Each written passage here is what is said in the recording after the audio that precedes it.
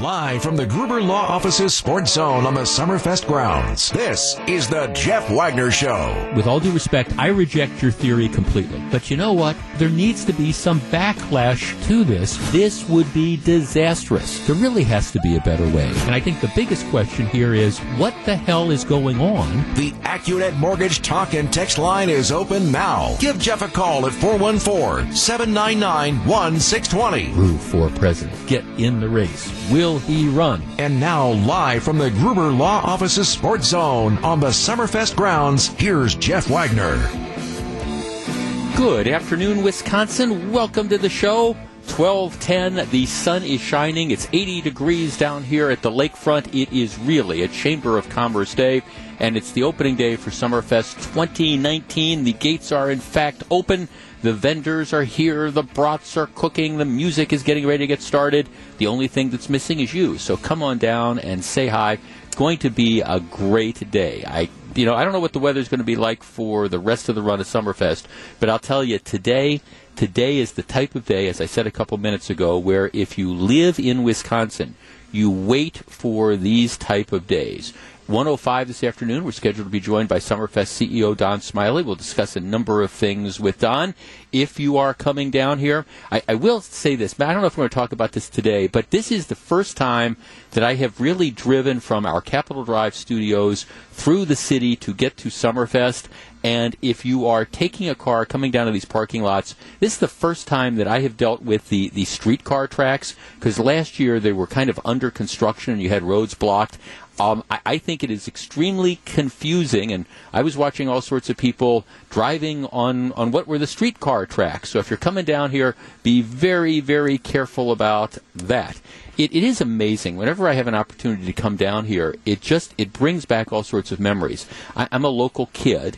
And, I can remember coming down to Summerfest since the early 1970s. And as I was saying yesterday, I remember when the main stage used to be on the north end of the grounds, and they used to have bleachers and then grass and then gravel. And what you would do is you would come down early in the day and you'd put down a blanket and you'd kind of reserve your space for the show, sort of like the fireworks, and then a couple guys would go wander around. I remember when there were only like a handful of fixed bathrooms, and basically it was porta potties. I remember when it was like gravel and grass instead of all the pavement that we have here. And you just look at the infrastructure right now from where I'm sitting, and we are located right next to the Gruber Law Office's Sports Zone. We're on the lake, so I'm looking out at Lake Michigan. It is a gorgeous setting to do a radio program from. But we're right behind the Harley Davidson stage, so I have a view of the BMO Harris Pavilion, which is new over the last couple years.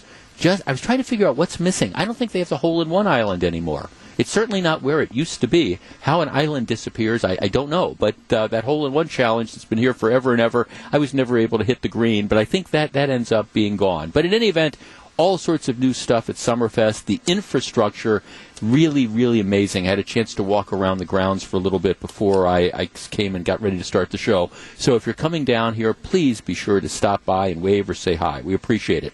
All right, as Eric Bilstedt was telling you, kind of a tragic moment right now, because the funeral for fallen Racine police officer John Hetland is going on as we speak.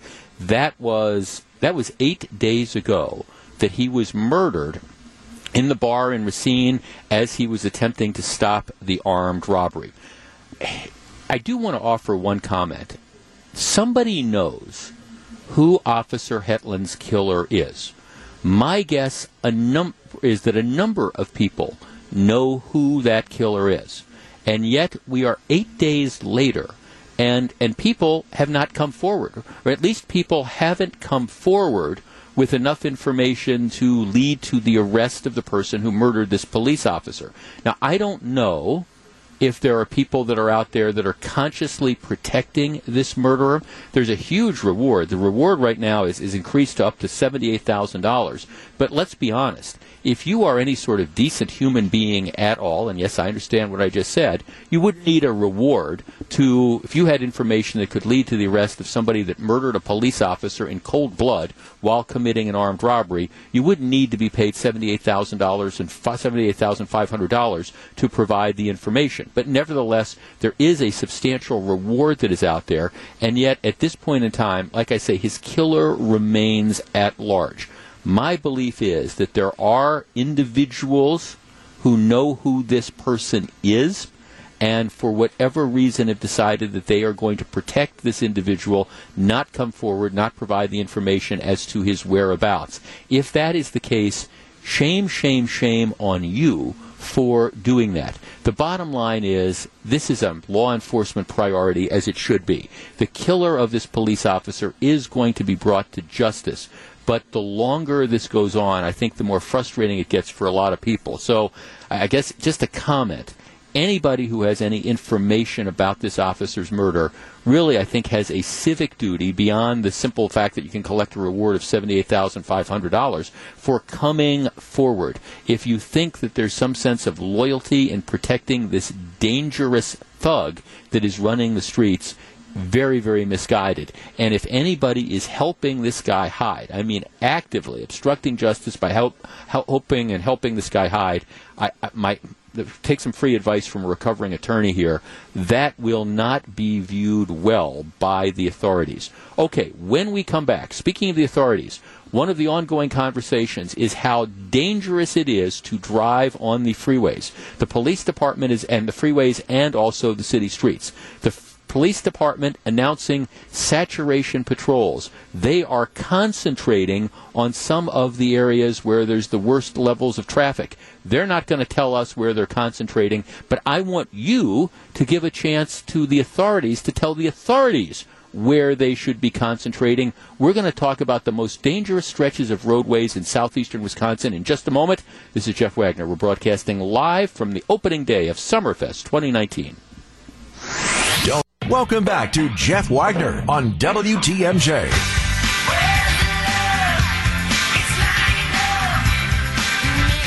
That is Hanson. They are performing this evening, 10 o'clock, at the U.S. Cellular Connection stage. Opening night for Summerfest 2019. We will be broadcasting live from Summerfest throughout the run of the festival. Matter of fact, I have a pair of tickets to give away sometime between now and the end of the program. Also, don't forget about the Summerfest Big Shot Contest sponsored by Gruber Law Offices. Every day at 3:45 at the Gruber Law Offices Sports Zone, right next to where I'm sitting right now, the first 10 people to register will have a chance at a half-court shot. The first person to make it will receive a Summerfest prize package, including 2 front-row wristbands for the Uline headliner that night, a $75 Summerfest gift card, and a Gruber swag bag. So be sure to check that out. All right. It is no secret to anybody who drives an automobile around here that the roads have gotten incredibly dangerous. Whether it is juveniles driving stolen cars, fleeing police, reckless driving, multiple-time drunk drivers who have had their wrists slapped and are back out on the road. It's just, I mean, it's a jungle out there. There's no question at all about this. And we all have these different areas where we say, oh my gosh, I know if I cross this intersection, I know I better not go when the light turns green, because chances are 3 or 4 seconds after that, there's going to be a car that's going to blast through that red light. We all know those areas.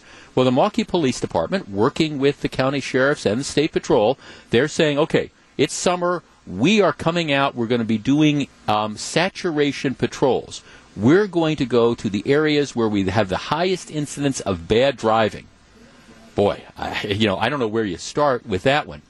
And so the police department says that's what we're going to be doing. We're going to be hitting these areas hard. They are declining, however, to say, well, we're not going to tell people where we're going to be. All right. Well, I want to give you an opportunity to weigh in. 414-799-1620. That is the Acunet Mortgage talk and text line. Where would you like to see high police presence on the roads to deter or catch reckless drivers, dangerous drivers, speeders? Is there an intersection? Is there a particular stretch of road that you travel on a regular basis where you go, my God, I can't believe that this stuff is going on? Or alternatively, are there stretches of road where you just say, I'm not driving this anymore because it's too darn dangerous? 414-799-1620. That is the Acunet Mortgage talk and text line. your opportunity to weigh in. If you want to see police departments concentrate their resources, where do they start? 414-799-1620. Crew is lining up the calls. Let me take a couple texts. Jeff, East Howard Avenue, between 794, the Lake Parkway, and I-94. Oh, I know that area very well. Guy says it's an absolute and total drag strip down there. Another texter calls and says pretty much anywhere on Capitol Drive. Yeah, that's, I don't know if you noticed it, but a number of TV stations, or at least one TV station and at least one reporter for the Journal-Sentinel, they went out to that intersection at 60th and Capitol after the off-duty police officer was killed a week ago Tuesday. From the guy, fourth-time drunk driver who, again, had his wrist slapped, shouldn't have been out on bail, shouldn't have been out of jail in the first place, but was drunk, blows through the red light, hits the off-duty police officer. So they go out there, and you sit there with a speed gun, and what you'll see is it hasn't gotten appreciably any better at all at 60th and Capitol. So it's kind of like, and I think you can make that argument about all of Capitol Drive. I will tell you, somebody who works on Capitol and Humboldt, I've made the conscious decision that unless I absolutely have to drive west on Capitol Drive from where our studio is in Humboldt, I'm not going to do it. I have found alternate routes because I just think you take your life in your own hands. Let's start with Molly in Oconomowoc. Molly, you're on WTMJ. Good afternoon. Hi, Jeff. Hi, Molly. This is by telling you, I was almost T-boned the Spring and Milwaukee River Parkway, just a few blocks west of 43.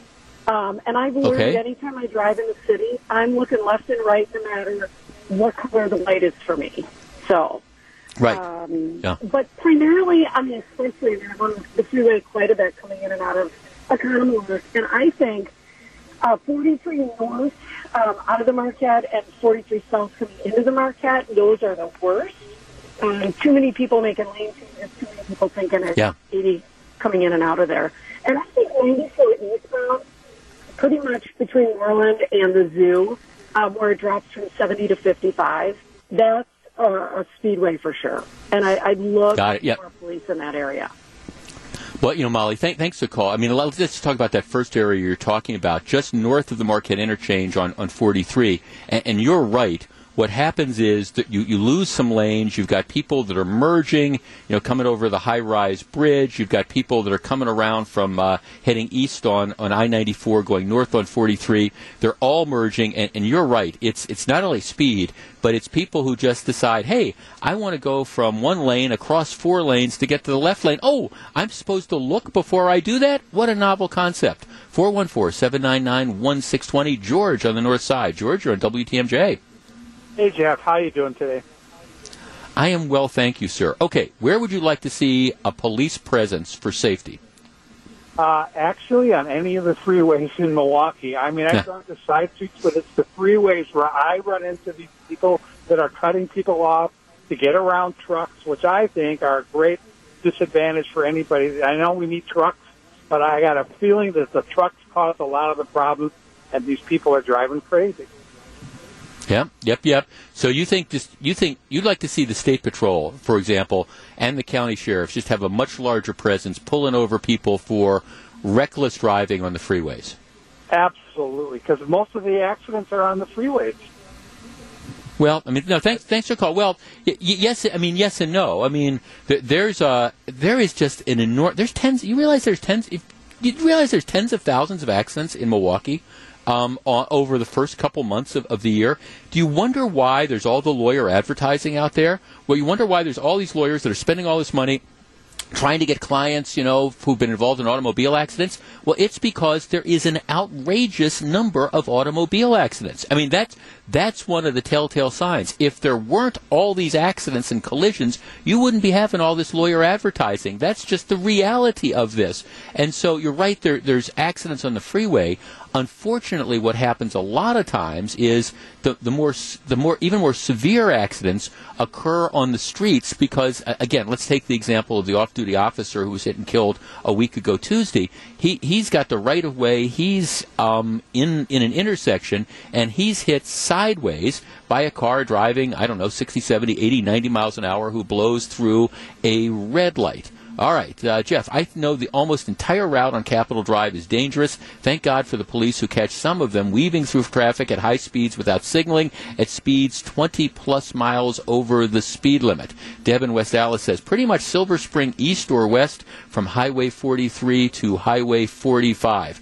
Lots of stuff going on. Let's talk to Brian in Menominee Falls. Brian, you're on WTMJ. Hey, John. I'm not calling Hi, about Brian. the freeway. I'm calling about the roads, they're 91st and 76th Street between Mill Road and Browndale Road. It's like Wild West out there. Is it? Yeah, that's and that's an area that my guess is probably isn't getting as much police attention as some of the other areas, for example, closer in the city of Milwaukee. That would at least be my guess. Yeah, I'll be the first to say that I like to kind of hug like that, close to being 10 miles an hour over, myself. And I have been passed like I am standing still. I've seen cars like that's Indy 500. I mean, it's just crazy. Yeah, no, and thanks for calling. And see, this is what's going on. And again, this is another one of these instances where I think the general public is certainly ahead of the people that enforce traffic laws. I'm talking about the municipal judges and things like that.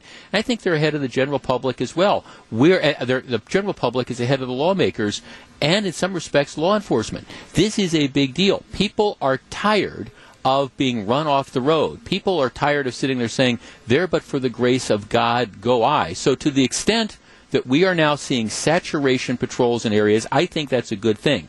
The one criticism I might have is the police aren't telling us where they're going to be. I actually think that's not the best way to go about it.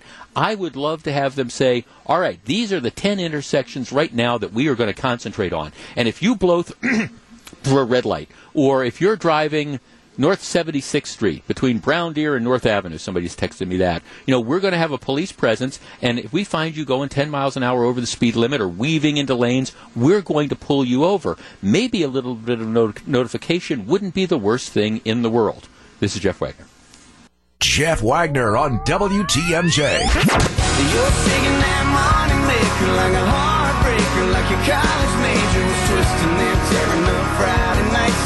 Love the way you wearing those jeans so tight. This is Jeff Wagner. That's Thomas Rhett. He is performing. He's the headliner at the American Family Insurance Amphitheater this evening, Summerfest 2019. Hey, I got a text. Jeff, I'm heading north on 41 and Highway 74 exit. A Suburban went past me. The guy had his cell phone in his hand. He clipped off the first two barrels where the lane ends, and some guy calls and says semis are the problem. I disagree. I would say 50% of drivers have their cell phones laying on their laps. Yeah, there's a lot of blame to go around. All right. 4.7 billion. 4.7 billion. What could that number be? Let's think about it. I don't know. Chris Abeley's net worth? No, I don't think it's that much. 4.7 billion. The number of bad stories written about Donald Trump over the course of his presidency? No, I don't think it's quite that many, although sometimes it might seem to be. 4.7 billion. That is the estimated number of robocalls that were made to mobile devices, not landlines, mobile devices, your cell phones, in May. That's what they estimate. 4.7 billion robocalls to mobile devices. That is more than twice the number of robocalls to mobile devices. Again, we're not talking about landlines, just your cell phones. That's more than double the amount that were made 2 years ago.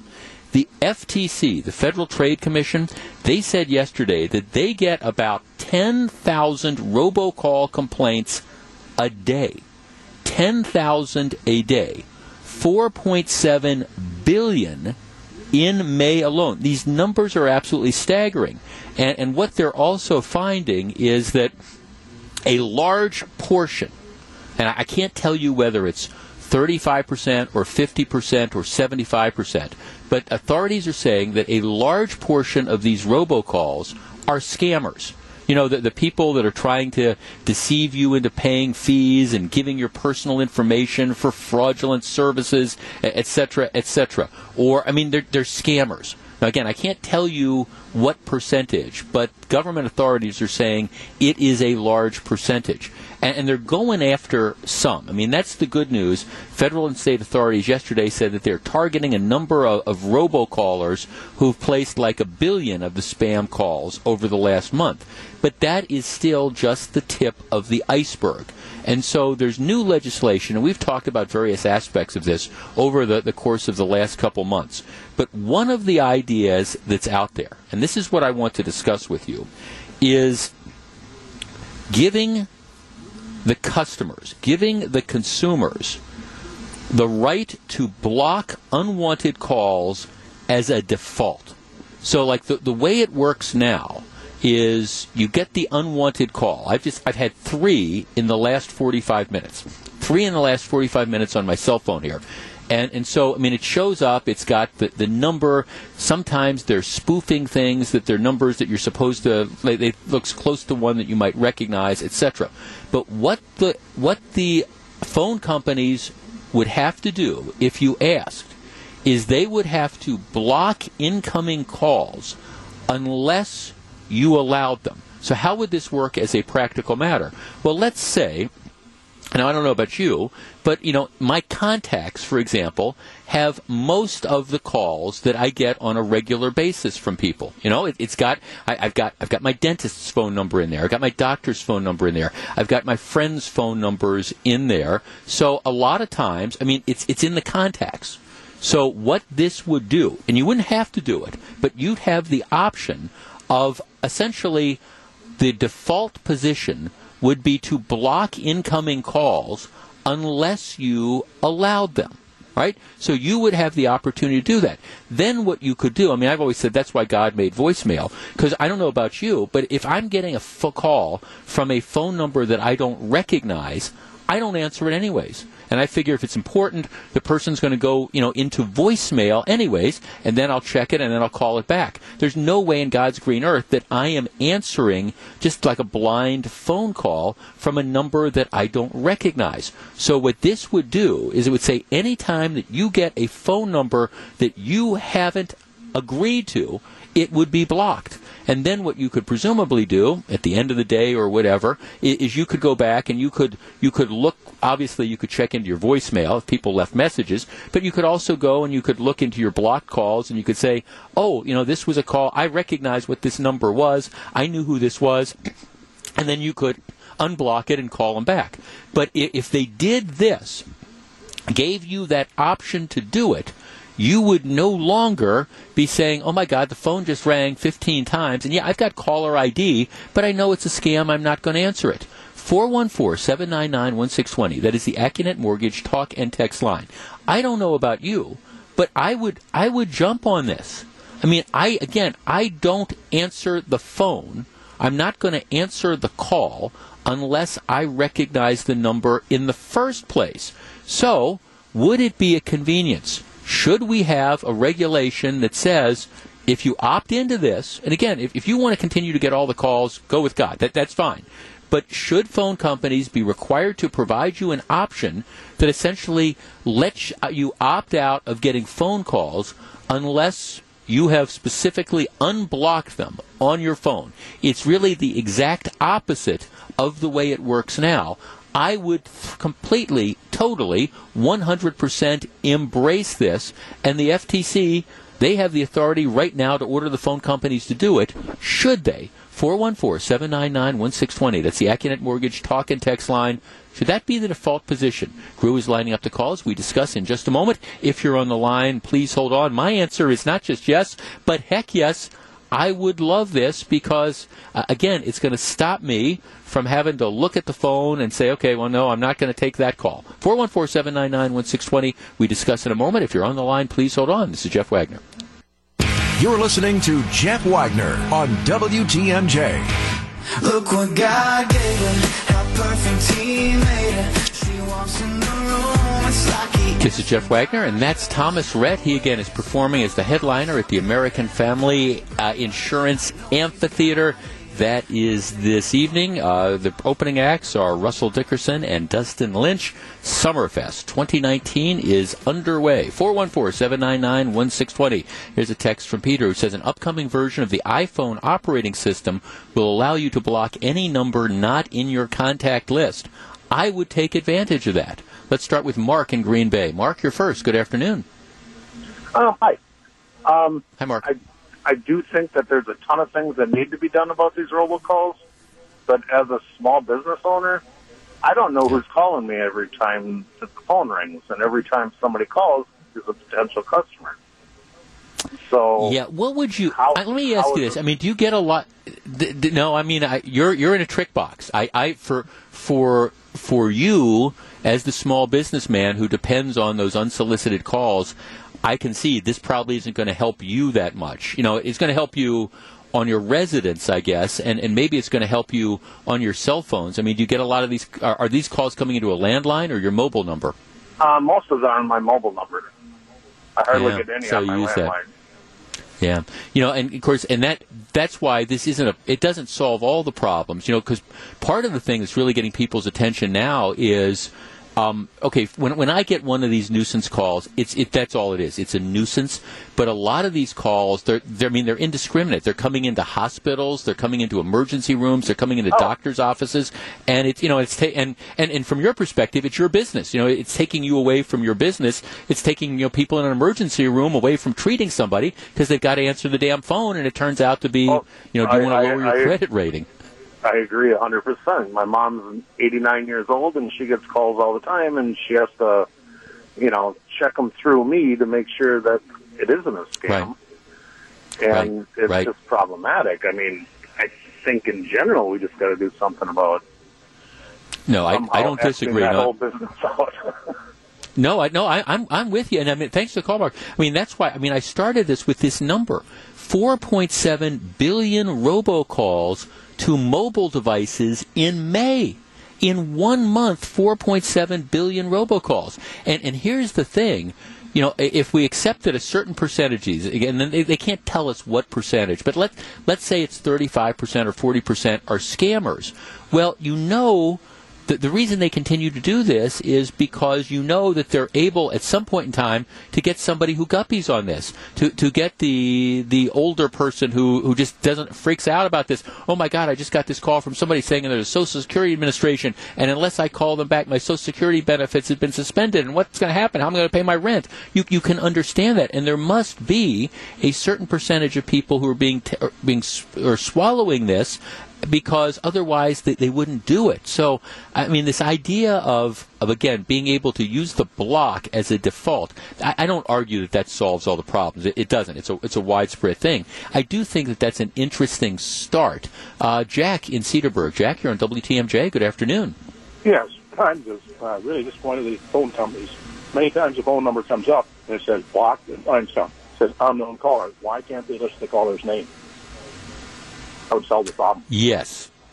Right. Or at least it would minimize it, because sometimes a lot of these robocallers, they're doing they're actually taking over other people's phone numbers, so it might list the number you recognize. But you think they should get rid of the unknown callers, that it's just, there has to be caller ID for everything. Well, I think so. Just give me the name of the caller. Then I can screen. Yeah, and then make a decision. Mm-hmm. Yeah, okay. Well, thanks for the call. I appreciate it. Actually, that's one of the other ideas that's kicking around, that, that there'd be automatic, caller ID, and it would have to be provided for free. So that would give you the burden. Now, again, that's not going to stop you from getting the call in the first place. But I have no problem with that either. I mean, that's empowering the consumers. I don't know that that's going to necessarily stop it, because my guess is what you're going to find is, I don't know, the robocallers, the scammers are going to pick all sorts of different numbers to make it look like it's something that you might want to jump on. But I'm not opposed to that either. I guess the point of this is, again, we're in another situation where I think the general public, I think we are so far ahead of the lawmakers on this, because we all love our cell phones, but the technology has been completely and totally perverted by some of these scammers. 414-799-1620. Dave in Mequon. Dave, you're on WTMJ. Good afternoon. Hey, Jeff. I'm a business owner, Hi, too, Dave. and I suffer with a lot of these calls, and like the previous business owner said, it doesn't really solve the problem for us because you can't tell who a real customer is and who the fraudulent or robocall is. I think what you need to do to attack this problem more from the source is we need to create a verified database of all real users so that people can block everyone that's not willing to be a part of that database. And that means that your phone would accept anybody in the database who has a real billing address, who's been verified through their provider, and all these fly-by-night companies that are scammers that won't be verified would be the ones that you block, or something along those lines to get at the root of the problem. Right, or you could perhaps automatically choose to block all of those again, and that still probably wouldn't stop all the robocalls, but it would stop a lot of the scammers from getting through. Is this a big problem with you, Dave? Do you get a lot of these calls at work? It's my daily pet peeve. It drives me nuts, and I have to turn off machines and stop working to answer the phone because it could be a real customer. So it's just unbelievably inefficient. Right. No, I got it. No, thanks for the call, Dave. And not just, inefficient, true, as well, but also, like I say, dangerous in some circumstances where, these are going into hospitals and they're going into emergency rooms and you're going into doctors' offices. It's a huge, huge problem. And I guess there's no real easy answer to this because, typically what you would say is, okay, the people that are making these fraudulent calls, they're guilty of wire fraud. Let's have the U.S. Attorney's offices find them and then identify them and then prosecute them, and let's put the people responsible in prison. That is normally my default position, and it's certainly a position that I would advocate here. The problem is that a lot of the people that are doing this, you might be getting, it's a group of Russians sitting in Siberia or wherever that are orchestrating this, or it's somebody in the Cayman Islands, or it's somebody in China, or it's somebody, wherever in the Ukraine who's doing this that's beyond the reach of law enforcement as a practical matter. So this is not, by the way, a victimless crime. Some people say, it shouldn't be a priority. It's not a victimless crime. I don't buy that at all. And if anybody thinks that, talk to anybody who's, lost their life savings or lost thousands of dollars because they got taken in by one of these scams. Bottom line is something needs to be done, and the sooner, the better. This is Jeff Wagner, WTMJ. We're broadcasting live from Summerfest. Live from the Gruber Law Office's Sports Zone on the Summerfest grounds, this is the Jeff Wagner Show. And now, live from the Gruber Law Office's Sports Zone on the Summerfest grounds, here's Jeff Wagner. Good afternoon, Wisconsin. Welcome back to the show. We are in our mobile broadcast facility. It is the first day of Summerfest 2019, and we are joined by my old friend Don Smiley, CEO of Summerfest and Milwaukee World Festivals. Good afternoon, sir. Hey, good afternoon, Jeff. All right, weather is holding up today, huh?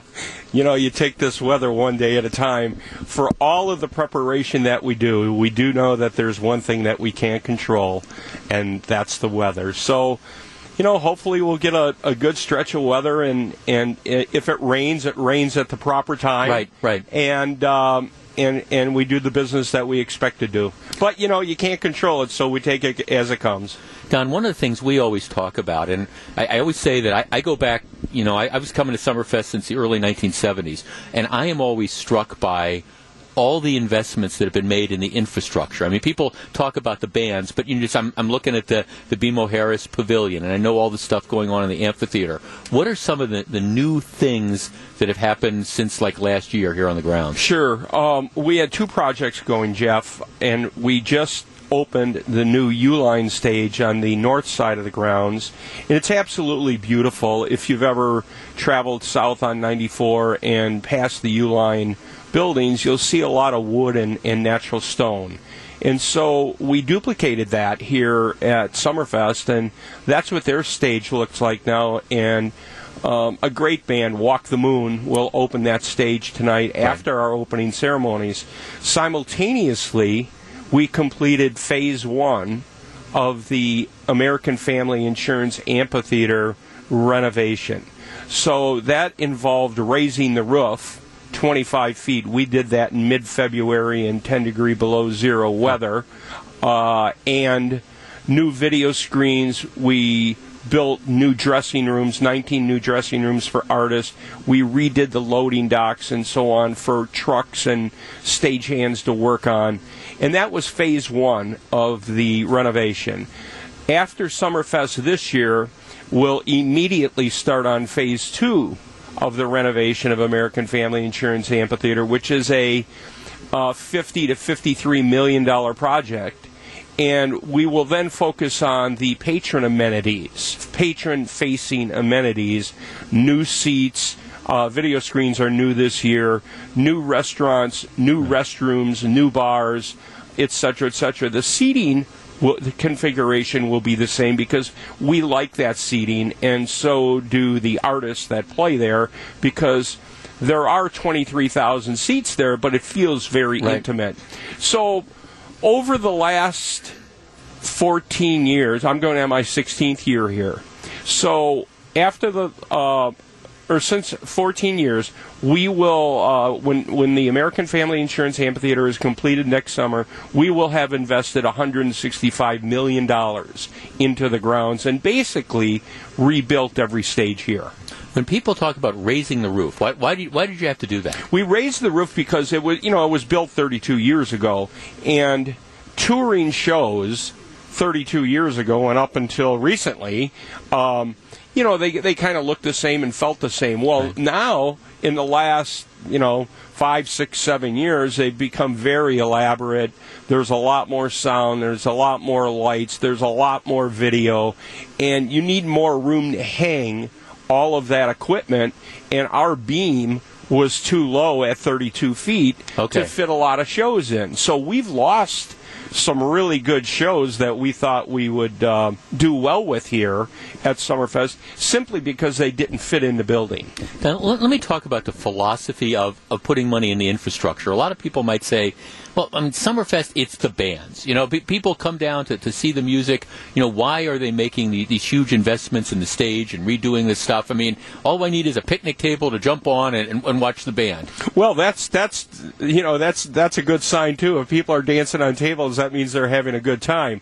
However, I think your attendance would decline over time if the restrooms were all beat up and the restaurants were all beat up and the stages were falling down and the artist did not enjoy their experience in their dressing rooms and so on. I mean, the expectations these days of artists have gone way up, and it's somewhat of an arms race to keep up with all of these sparkling new venues that are out there, and not just in the Milwaukee region, but in the state of Wisconsin, Illinois, and the rest of the United States and Europe. I mean, these artists tour the world, and so they're used to a certain type of accommodation, and you really have to keep up with that in order to be able to book the bands that our customers have accustomed to seeing and hearing at Summerfest. Dan, I'm sure one of your frustrations is occasionally, and I know you'll get some feedback, maybe from people who haven't been at Summerfest in the last 5 or 10 or 15 years, who will say, I don't want to go down there. There's nothing for me. It's too crowded. It's too whatever. It's too expensive. I mean, what do you say to those folks? Well, I just don't really know how to respond to that. It's certainly not too expensive. I mean, our most expensive ticket on a Friday night at 8 o'clock is $23. Now, if you look that up, compared to other music festivals throughout the world, not just the United States, you won't find any music festival that offers the type of music on 10 different stages here than we do.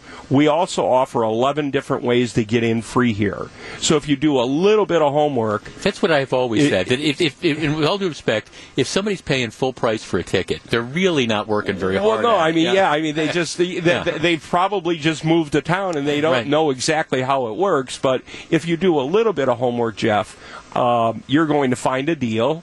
And if you and your buddies are out at 8 o'clock on a Friday night and you say, hey, let's run down to Summerfest, the most it's going to cost you to get in is $23. Right. So, and when people say there's nothing here for me, that's what we really take pride in, is that, when sponsors ask us about our demographics, it's a really broad answer, because we say we're 8 to 80.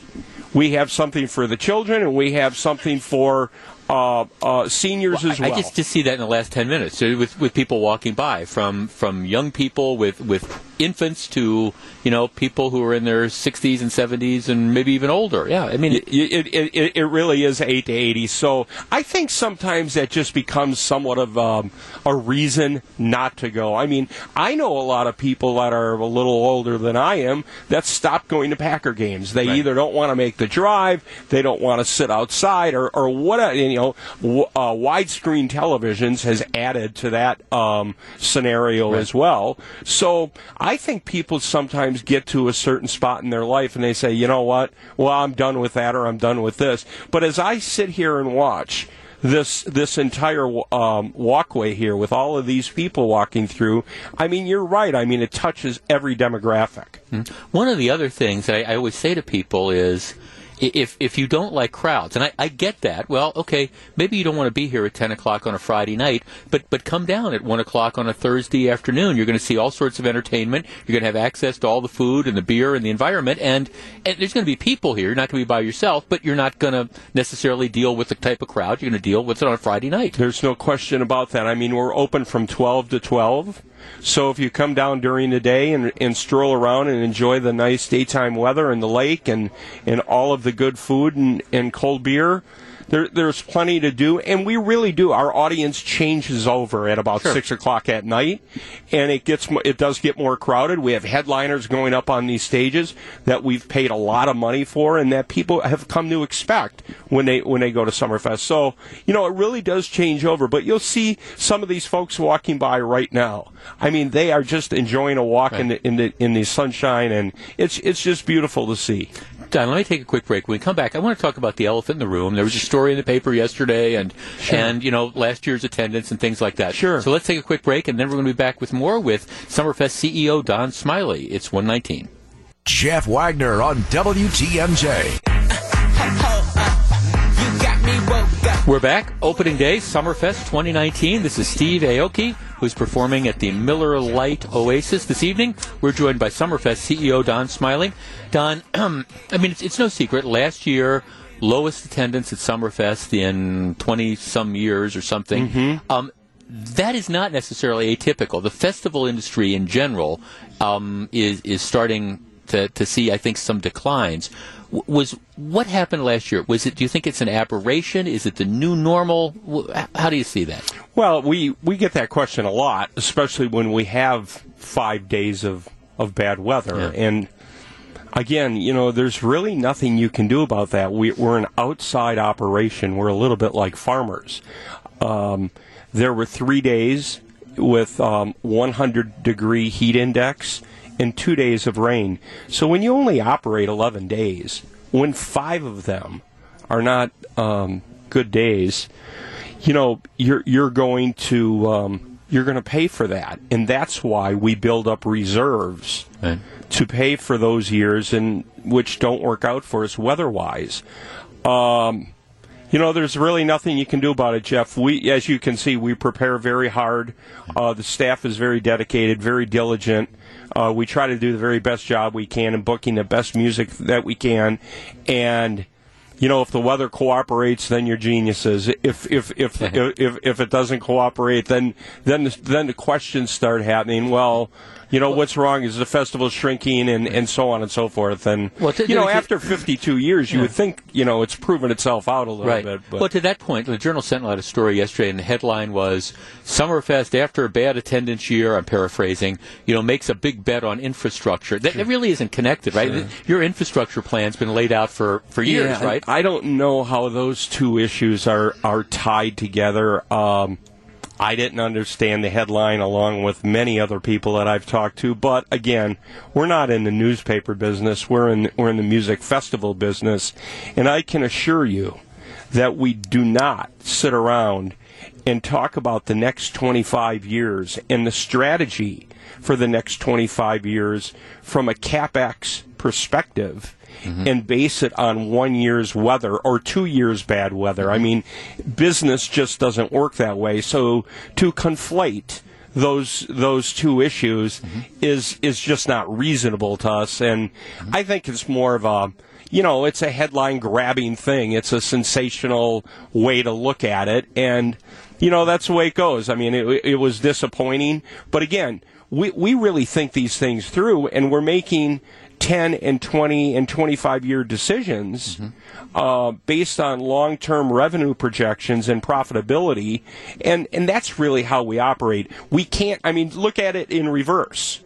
Just because we had a bad year last year, what would we say? Stop the presses, we're not going to build anything anymore, and we're not going to get this thing ready for the next generations to come. That would be ridiculous. Well, and the truth is, over the 52 years that Summerfest has been operating, there have been a number of high-profile music festivals that have come and gone, that haven't had the longevity. Sure. So, I would assume that they're just in any given year that I don't know, some years are good years for the festival business. Maybe some years aren't quite as good. I think, it's just a function of things changing, and some of these things run their course, and some of them last 52 years and longer. So we'll just keep doing what we do and practice the fundamentals and make sure that these grounds are in shape so that when I go away and other people on my staff are done here, that we leave this place in better shape than we found it, and the next group of executives that come in to run Summerfest and Milwaukee World Festival, Inc., they won't have to worry about rebuilding the grounds, that they can run a sound, classy event. And I know that's one of the things we've talked about since you actually started, that in previous years, there was a real intensity on attendance. Let's get 1 million people onto the grounds. And you never necessarily saw that as the measure of success or even something that was necessarily advisable. I never really bought into that benchmark. I was a little taken aback by it, to tell you the truth, because when you get too many people here, you can't service them, and it becomes a bad experience. It's hard to get to a restroom. It's hard to get to a stage. It's hard to get to a bar. So I never really bought into, hey, what was your attendance today? There is a certain amount that you need. There's a certain critical mass that you do need to attract and service over 11 days so that you can pay your bills.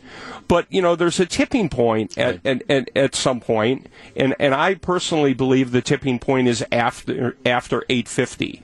Anything north of 8:50, it gets challenging to service everyone and make sure that they have a good time and make sure that they can get out of a parking lot. With the development that has taken place downtown, we're kind of at the end of the road here, and it doesn't make it any easier getting in and out of this place. So I would advise people that are coming down to visit Summerfest, plan early, come early, and maybe leave a little early, and your experience would be a good one. One thing before I let you go. 4th of July this year, the amphitheater is dark. Some people are saying, well, why couldn't they find somebody to fill in for Megadeth when the Megadeth canceled a couple weeks ago? Well, the only band we were going to find, Jeff, it would have been your band with 3 or 4 of your buddies. Right, and nobody would have paid tickets to see that. Yeah. So that, with all due respect, I'm sure that wouldn't have been a real big seller. Right.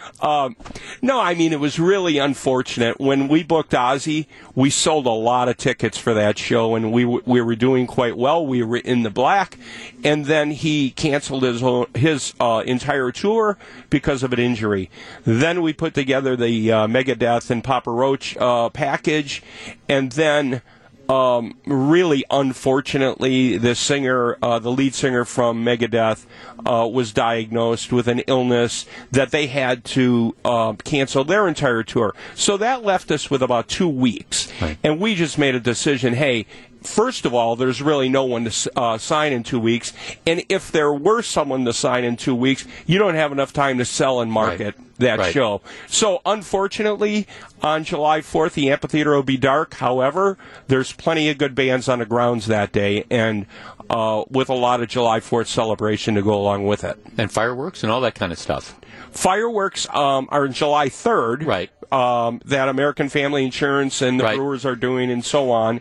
And there's other fireworks throughout the community. But and this is a great spot to watch the lakefront fireworks. Oh, it's beautiful. It's beautiful. Absolutely. Don Smiley, well, I wish we were at a wedding together last Saturday, and it was an outdoor wedding. It was extremely large, and we were talking about how what would have happened if it rained. And I've been telling everybody a story about how they buried this bottle. And we didn't have time to do it this year, maybe next year, but I'm looking at the long-range forecast, and I think it's going to be pretty nice weather. I mean, might have a little intermittent rain here and there, but I don't think you're looking at washouts. I think you're looking at great weather, and you certainly deserve it, and this lineup looks tremendous to me as well. We'll see what happens. Again, that there's going into it, you can't control the weather. If it rains, it rains.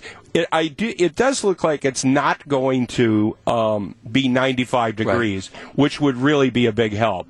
But that's the worst. I mean, right? It's the intense heat is the worst. Nobody moves around, and nobody does anything when it's that hot. However, when it's 68 degrees and a little rain and it moves through, I mean, those are some of our best nights. Right. Well, and there's lots of places to go to take cover, and if it's going to rain for 15 minutes, you go underneath some place and you have a beer, and then you come out when it's all over. It's incredible. I'm really smack dab in the middle of the music business, but this time of year, everyone wants to think I'm a meteorologist, and they want to talk about the weather. Yeah. So talk to all your folks and have them do a little dance for us and keep the rain clouds away. And next year, we'll bury the bottle. Yeah, we're going to bury the bottle next year. That's 30 a month days ahead beforehand, right? 30 days before. Don Smiley, have a great Summerfest 2019. Back with more in just a minute. This is Jeff Wagner on WTMJ.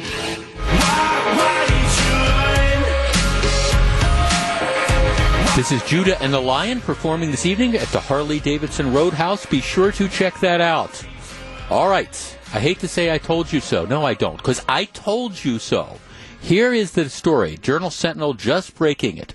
The Tom's Trolley Folly, the hop, the streetcar that goes nowhere, but it doesn't get you there very quickly. Love this story in the newspaper last week where they have 5 different reporters, and they start up at the one end of the streetcar, and they say, okay, we're going to have somebody, the idea is we're going to get downtown to the public market, and we're going to have somebody walk, and we're going to have somebody take an Uber, and we're going to have somebody take a bus, and we're going to have somebody ride one of those boobler bikes, and we're going to have somebody take the streetcar, and we're going to see who gets there first. Well, okay, riding the streetcar gets you there slowest. All right, slowest. But here is the deal. I have been arguing for the longest time that you're really, not too many people are going to end up riding this yuppie people mover. And I have been saying that before we start taking tens of millions or hundreds of millions of dollars and expanding this throughout the city, this rush that, we've got the Democratic National Convention coming in the summer of 2020, so we have to have this thing built up. Well, my point has been, you don't do that. Just like Don Smiley was talking about, you have infrastructure plans for decades. You don't run in and do something until you know it's going to work. And one of the things that I have been arguing is we don't know what the ridership of the trolley is going to be, especially since so far it's been free. You don't have to pay. The Potawatomi, God bless them, they cut this deal where they underwrote the cost for the first year, so it was going to be free. And my big question has been, once people have to start paying for it, are they in fact going to do it? All right, I also told you that based on some of the things I was being told, that even though they weren't going to be upfront with this about the public, one of the ideas was we're never going to charge anybody anything for it because we know if we start charging even a nominal amount, even $1, we know that the ridership's going to drop off. All right, but when this whole streetcar thing was planned, ridership and people paying was always one of the elements that was designed to go into the whole idea of the operating costs. It cost millions of dollars a year to operate this thing, and part of that, not all of it, part of it was going to be upset for operating costs. Well, again, my sources were telling me that, as they were looking at this, there was a genuine fear that if we started charging, the attendance, the ridership numbers would just drop off the table and it would hurt efforts to expand. Here is the story in the Journal-Sentinel.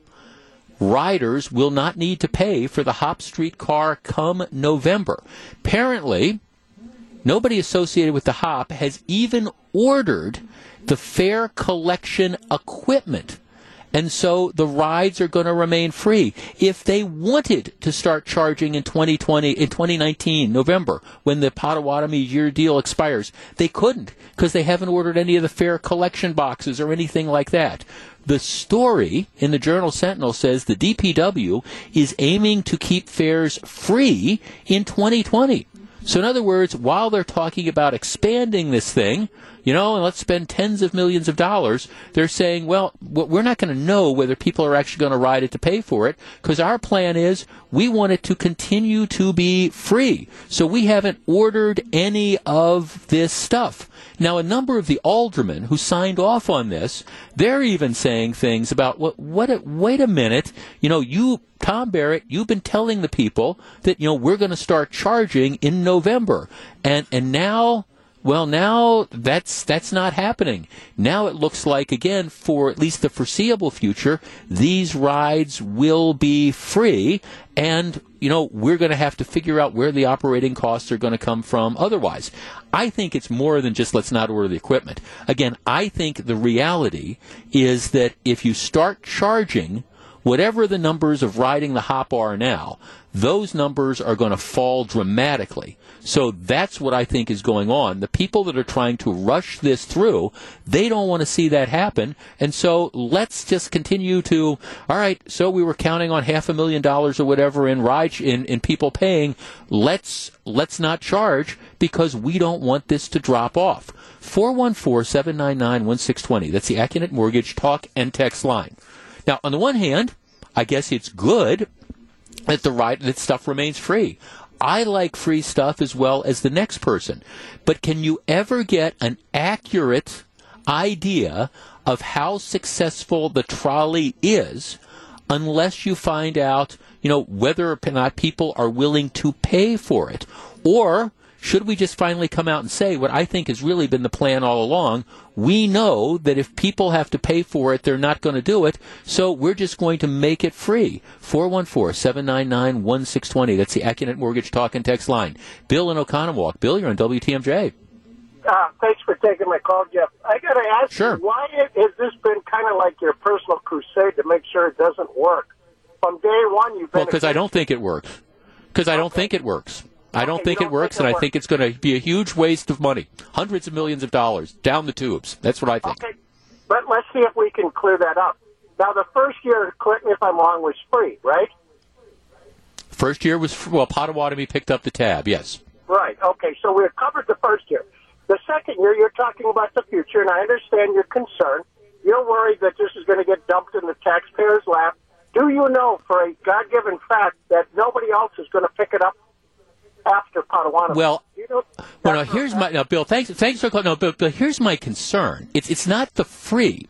The idea is Barrett and some of the people pushing this want to take this 2.1-mile trolley line and they want to spend tens or hundreds of millions of dollars expanding this thing all over the city. My point is, maybe this is going to turn out to be the greatest thing since canned beer, and maybe you want to do it, but you don't spend hundreds of millions of dollars on something unless you have an indication of whether it's going to work or not. And unless we're going to say we're just going to make this thing free, period, like some communities do, right now, until you start charging, you cannot get an accurate idea of how many people are really going to use this. But I think what's going on is we don't want to charge because we know that the number of riders will drop off dramatically, and then people will be saying, hey, is it really worth $10 million, $50 million, $100 million to try to expand this if nobody's going to ride it unless it ends up being free? 414-799-1620. I don't care whether they make it free or not. that. But all right, if that's the deal, let's understand that going in, that we're talking about spending tens of millions, maybe hundreds of millions of dollars to expand this, and it's never going to generate revenue, at least to partially offset the costs. If we want to make it free, that's fine. But I think this is nothing but a glorified shell game that's going on now. The kind of the bait and switch, trust us, people are going to ride it.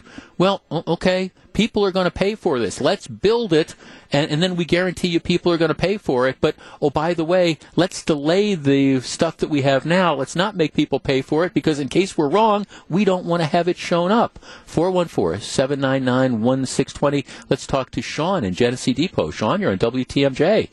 Hi, Jeff. Great topic for the flop here. Sean.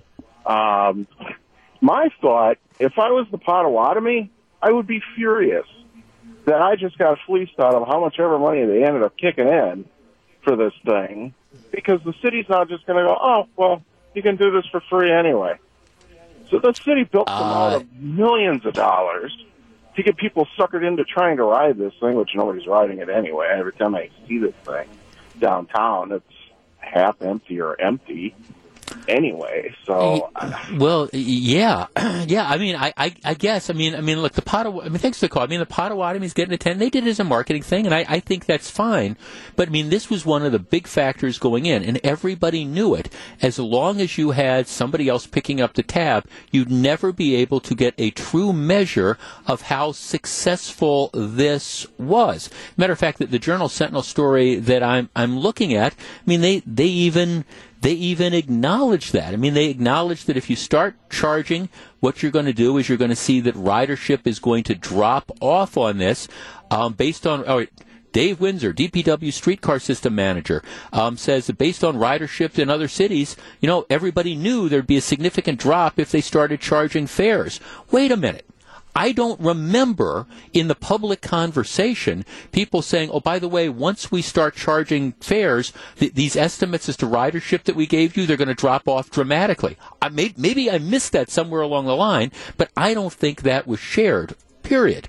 I guess the bottom line of all this is, I think this has been this huge white elephant that's going on. By the way, you drive around down here. I drove down to Summerfest. I said at the start of the show, I mean, these streetcar tracks, I mean, it's a traffic hazard. It just is a flat-out traffic hazard where you've got lanes that used to be there that are now gone. You've got the streetcar thing running down there. A lot of you probably haven't seen this, and you're going to see it when you're driving down to the parking lots at Summerfest. And I understand that this is supposed to be the wave of the future. And maybe you want to say, look, we don't care if it's a money loser. We don't care if nobody's going to ride it or very few people are going to ride it. We love it. This is the trolley. This is what modern cities have, and this is what we need to do to be a hip and cool city. Okay, if you want to make that argument, that's fine. But then let's understand that, we are going to be subsidizing this big time for quite a while. 414-799-1620. Let's take a break. Jeff Wagner on WTMJ. We're broadcasting live from Summerfest. This is Judah and the Lion at the Harley-Davidson Roadhouse. If you're just tuning in, Journal Sentinel, breaking story. Apparently, Tom Barrett, the Barrett administration, the streetcar, the representation was that Potawatomi were going to pick up the operating costs. Rides were going to be free. So, they would subsidize the operating costs until November. Well, now it turns out that the mayor's administration, they haven't ordered any of the fare boxes. They have no intention of starting to charge for rides. Matter of fact, they couldn't now because they haven't gone ahead and bought the fare boxes or anything like that. Even if they wanted to do it in November, they couldn't.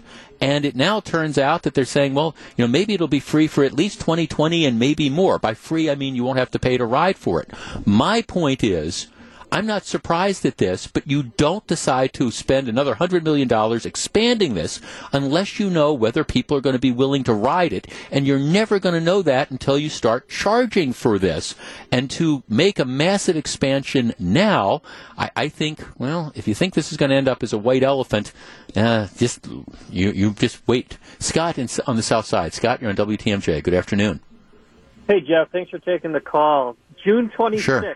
2019 was the day that the streetcar died.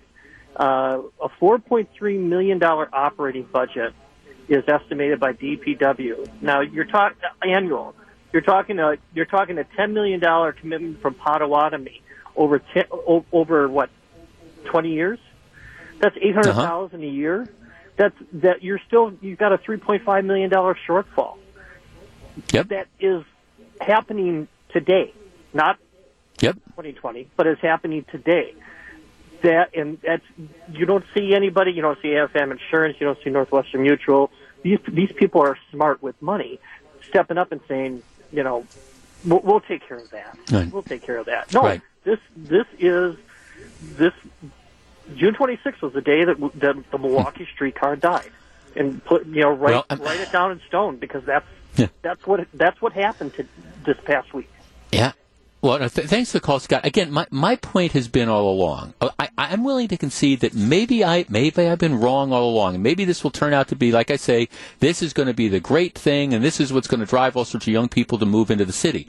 All I'm telling you, though, is you don't spend another $50 million or $100 million expanding this thing until you have an indication as to whether it's going to work. And until you start charging, unless you're going to just make a commitment that we're never going to charge, in that case, figure out where the money to pay the operating costs is going to come from, you got to stop charging. And now it turns out, I don't think they ever intended to do it. They didn't buy the fare boxes. They've decided, well, we're not going to spend the money to buy the fare boxes. Well, I wonder when that decision was made, because it tells me, maybe back at the very beginning, that they knew that if they started charging, it would adversely affect the ridership numbers, and they didn't want to do that until you've gotten commitments for another $50 or $100 million. And I want to know where the aldermen are on all this, because they're the ones that ultimately signed off on this, and they signed off on it based on a representation that starting in November, people would have to start paying to ride. This is Jeff Wagner. When we come back, well, we got a lot of stuff. The Democrat debates are tonight. I want to talk a little bit about what you should expect to hear on health care, and then we're going to talk about, well, a controversy at Netflix. Stick around. It's all coming up. We are broadcasting live from Summerfest. It is a glorious day. If you get a chance, come on down here. These are the days that we wait for all year in Wisconsin. This is Jeff Wagner, WTMJ. Live from the Gruber Law Office's Sports Zone on the Summerfest grounds, this is the Jeff Wagner Show. And now, live from the Gruber Law Office's Sports Zone on the Summerfest grounds, here's Jeff Wagner. Good afternoon, Wisconsin. Welcome back to the show. 76 degrees outside. Absolutely perfect. Hey, if you come down here, we got some big doings going outside, right outside our mobile broadcast facility. We've got, all you have to do is throw 5 bean bags into one of those slots, and you're going to be registered to win the super prize. We had a big line. I was out there during the break talking to people lining up to throw it, and you get prizes. You get a prize if you can get 3 out of 5 in. So far, nobody's put all 5 in, and then, like I say, if you put all 5 in, you're registered for one of our big prize packs. But very, very cool. So we've got activities down here. We've got our street team. We've got lots of activities. So stop on down and say hi. If you want to see what it's like before Summerfest opens to get in, you can follow me on Twitter. It's at Jeff Wagner 620. There's if you are media or you're an employee or whatever, everybody goes through the same gate, and this is before Summerfest opens. So I was standing in this line, and it's a security line. It moves pretty quickly, but it was sort of interesting. Got to meet a lot of people, including some of the folks that are cooking and selling the sausages and stuff like that. You can see the picture that's out there. So that's at Jeff Wagner 620 if you follow me on Twitter. All right. Tonight and tomorrow night, there are the various Democrat debates, and they're going to be talking about a number of different issues. Candidly, well, tonight I'm going to the baseball game, so but I will be watching sort of some of the highlights. But here's one of the issues that I guarantee is going to come up, and it has to do with the whole idea of health care. You have a couple of the candidates, including some of the prominent candidates who are running as far left as they can get, who want to essentially blow up our health care system. Most people, the vast majority of people, get their health insurance through private employers. All right. Then there's a group of people who get their insurance through Medicare.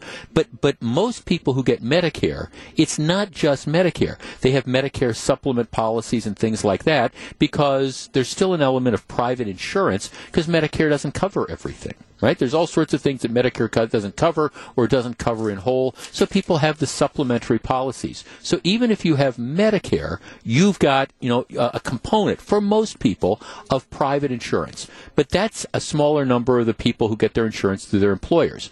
All right. So that's and then you have a much, much smaller group of people who get their insurance through what we'll call Obamacare or the Affordable Care Act exchange, a very, very small number of people compared to all the other folks that are out there. Nevertheless, there's a couple candidates that want to blow up the entire private insurance system. They want to say, okay, all the people that work in health insurance now, you're going to be out of a job. We're going to do away with this, and we are going to have the government provide the health care for you.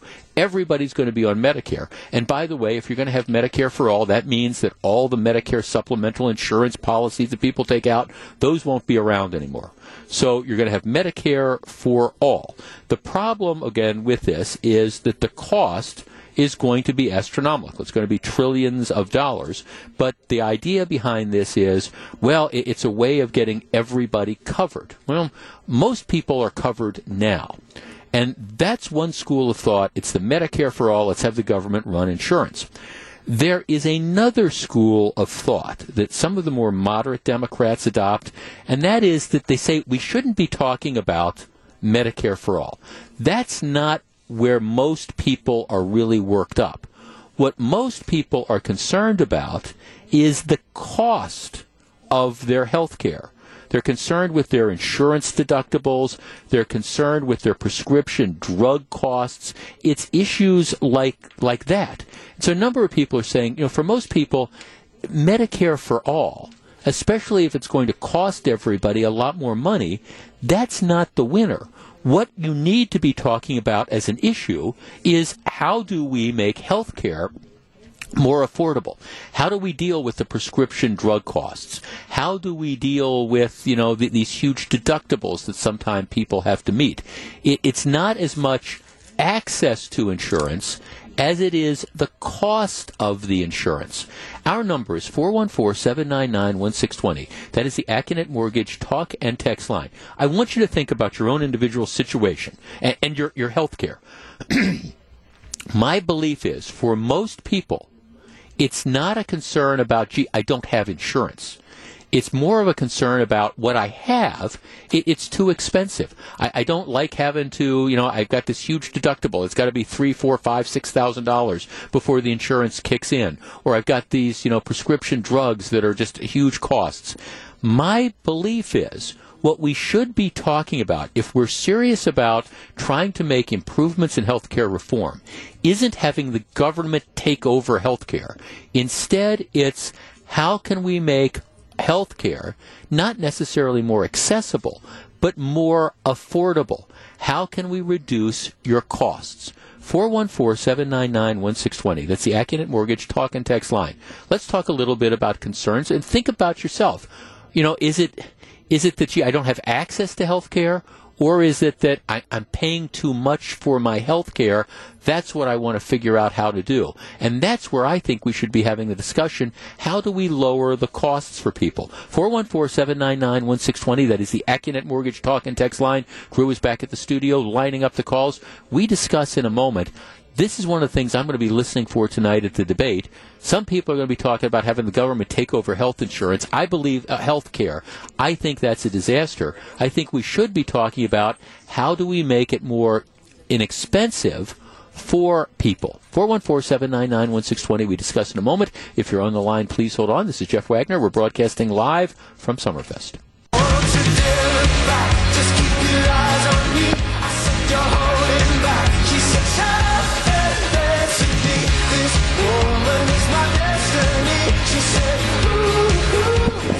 This is Jeff Wagner, and that's Walk the Moon. They're going to be performing this evening at the Uline Warehouse. It's been rebuilt. It's new, and they're going to be They're going to be the introductory act, so be sure to check that out. By the way, did I mention we're down at Summerfest? It is absolutely gorgeous and lots of people stopping by. Don't forget about the Summerfest Big Shot Contest presented by Gruber Law Offices every day, 3:45 at the Gruber Law Offices Sports Zone. The first 10 people to register will have a chance at a half-court shot. First person to make it will receive a Summerfest prize pack, including 2 front-row wristbands for the Uline headliner that night, a $75 Summerfest gift card, and a Gruber swag bag. Let's talk to Scott in New Berlin. Scott, you're on WTMJ. Yeah, good afternoon. Right now I pay almost $500 a month with my copay for work. So and then you have prescriptions and also a $50 copay for office visits. If I could pay $300 or $400 a month and a reasonable copay and have everybody else covered, I mean, insurance companies, they're nothing but banks. They make money by not giving us this. And even the right-wing Koch brothers said a national system without private insurance is more cost-effective than what we're doing. At some point, we're going to be 100% GDP will be covering health care in this country, and it's preventing us from competing on the global market. What we're doing with private health insurance makes 0 sense. There's still room for a private insurance company market, but like the supplementals, if you want solo rooms or elective surgeries, but what we're doing right now just is not sustainable. Well, Scott, thanks for perspective. And look, I don't know about sustainable or not, and I understand that there's issues to deal with. I think if you were to blow up the system, destroy the private insurance market, essentially. And by the way, you know, the people that are pushing for the Medicare for all, that's what they say. There wouldn't be Medicare supplements. There wouldn't be anything. You would be talking about, again, $1 trillion+ or more. So costs would go up. At the same time, I mean, I think you'd be looking at long waits for doctors. I think doctors wouldn't be participating in the system.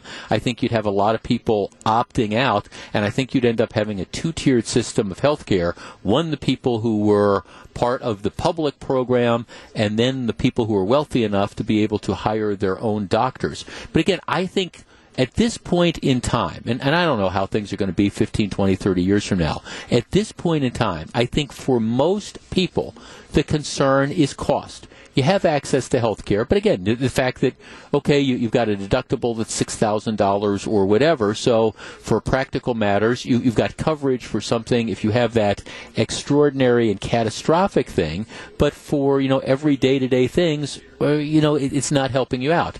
That's where I think if people want to, like, turn their attention, I think that's what makes most people. That's what most people would resonate with. Let's talk to Christine in Cedarburg. Christine, you're on WTMJ. Hi, how are you? Very well, thank you. What do you think?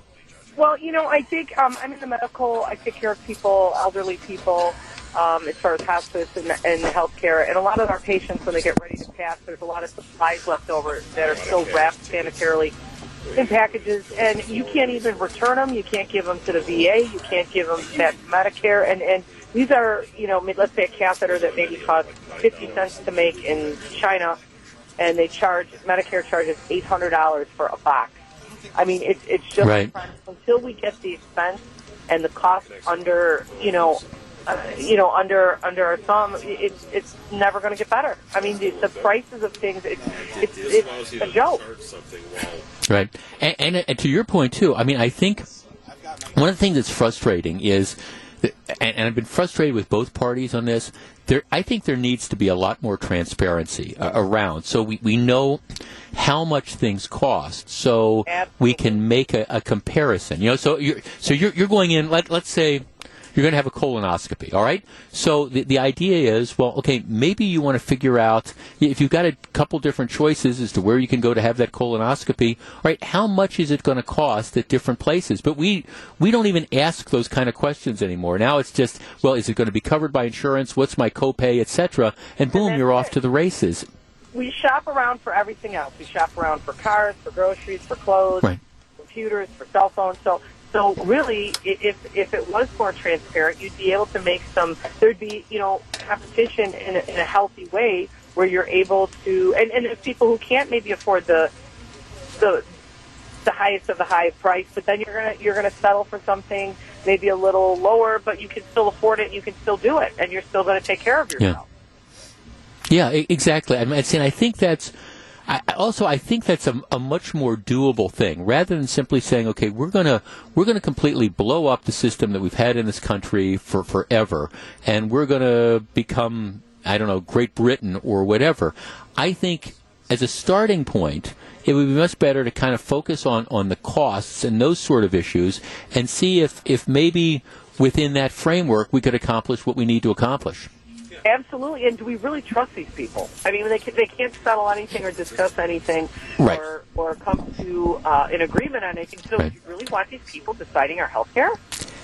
Right, yes. You want the government making those decisions. Christine, thanks for the call. And I mean, I just think there's all these different ramifications about what can end up happening. So if you choose to watch these debates tonight or tomorrow, there's going to be some people they're going to be, it's kind of like that old Simpsons show where they're monorail. Here, I've got the answer to everything. It's like, I'm going to just wave my hand and, we're going to do away with all private health insurance, and we're going to nationalize this, and we're going to have Medicare for all, and it's going to be great, and it's not going to cost you anything. Well, the truth is, it's probably going to cost you a lot more. Your access to doctors is going to be greatly restricted. Remember President Obama, in the Affordable Care Act, the big lie, if you like your doctor, you can keep your doctor. If you like your insurance plan, you can keep your insurance plan. No, that's not how it exactly worked out. Well, I think it would be even worse if you went to Medicare for all, which isn't saying that there's not problems in the healthcare system.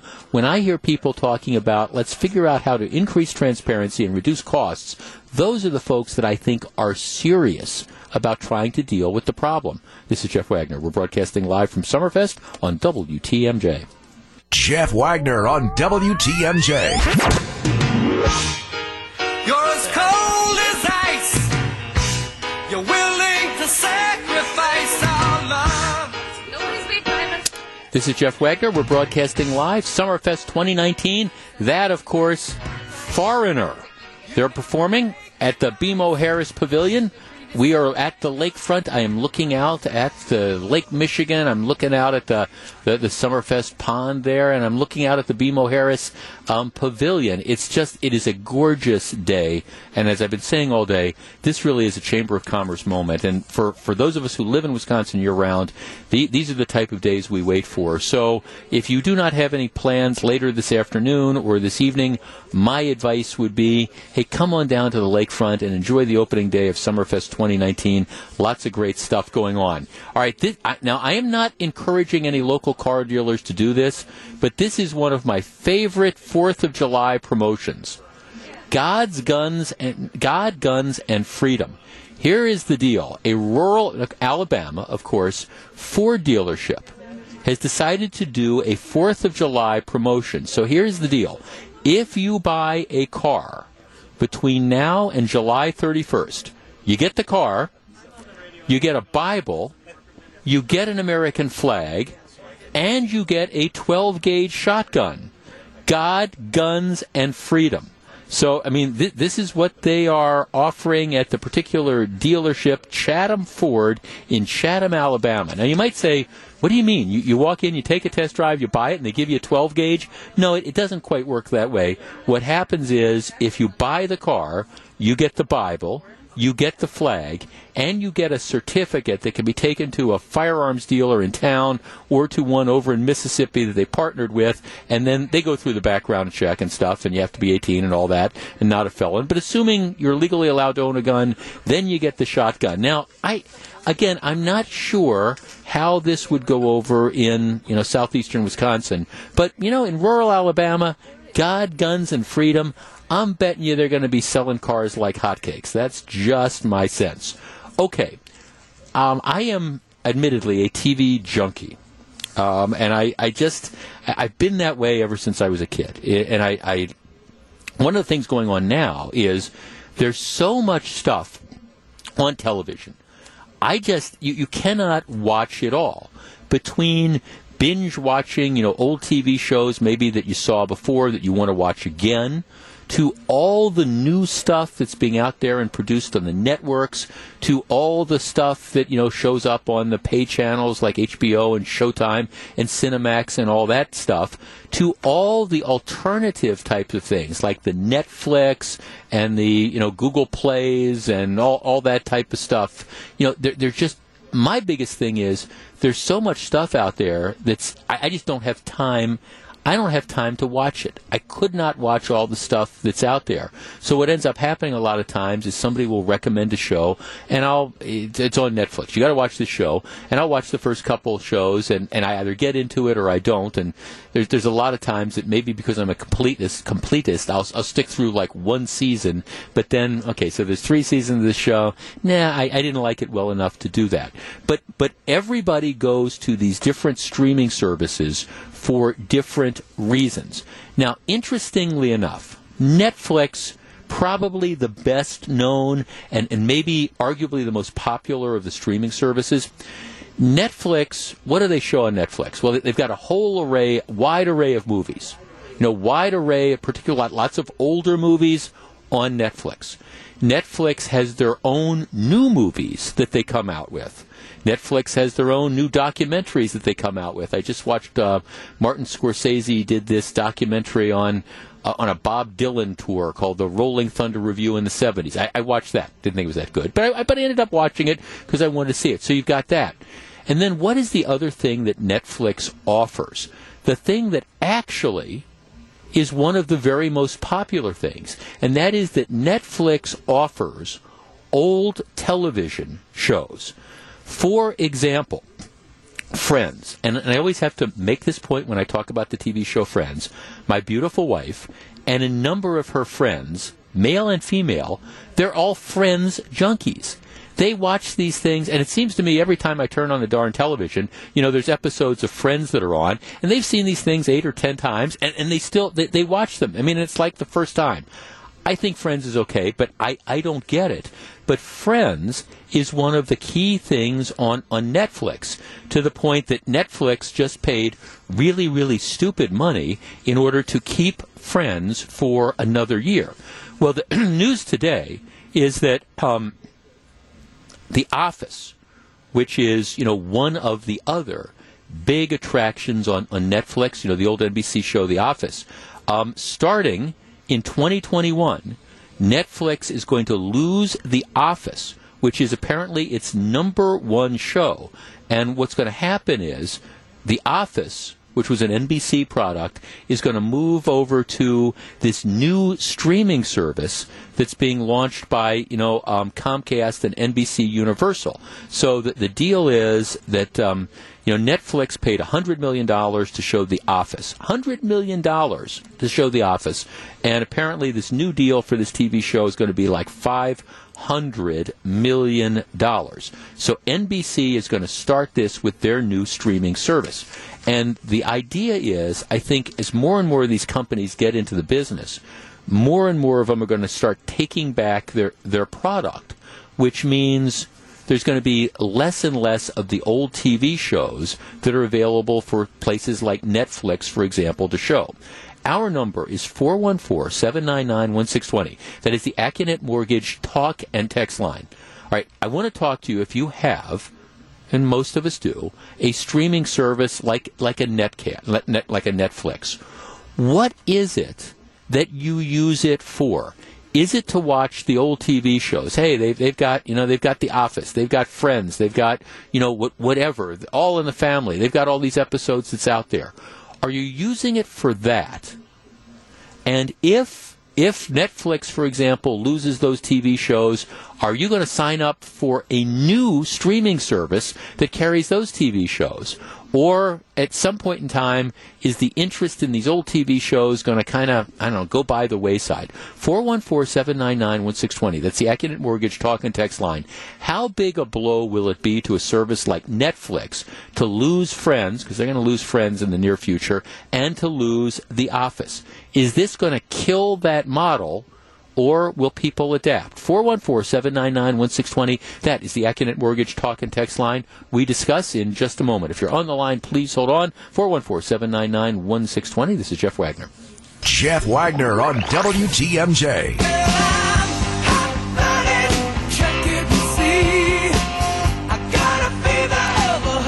That, of course, is Foreigner. Foreigner is performing tonight at the BMO Harris Pavilion. Performing where, you might say? Well, this is the opening day of Summerfest 2019. It is a gorgeous day out here. The sun is shining.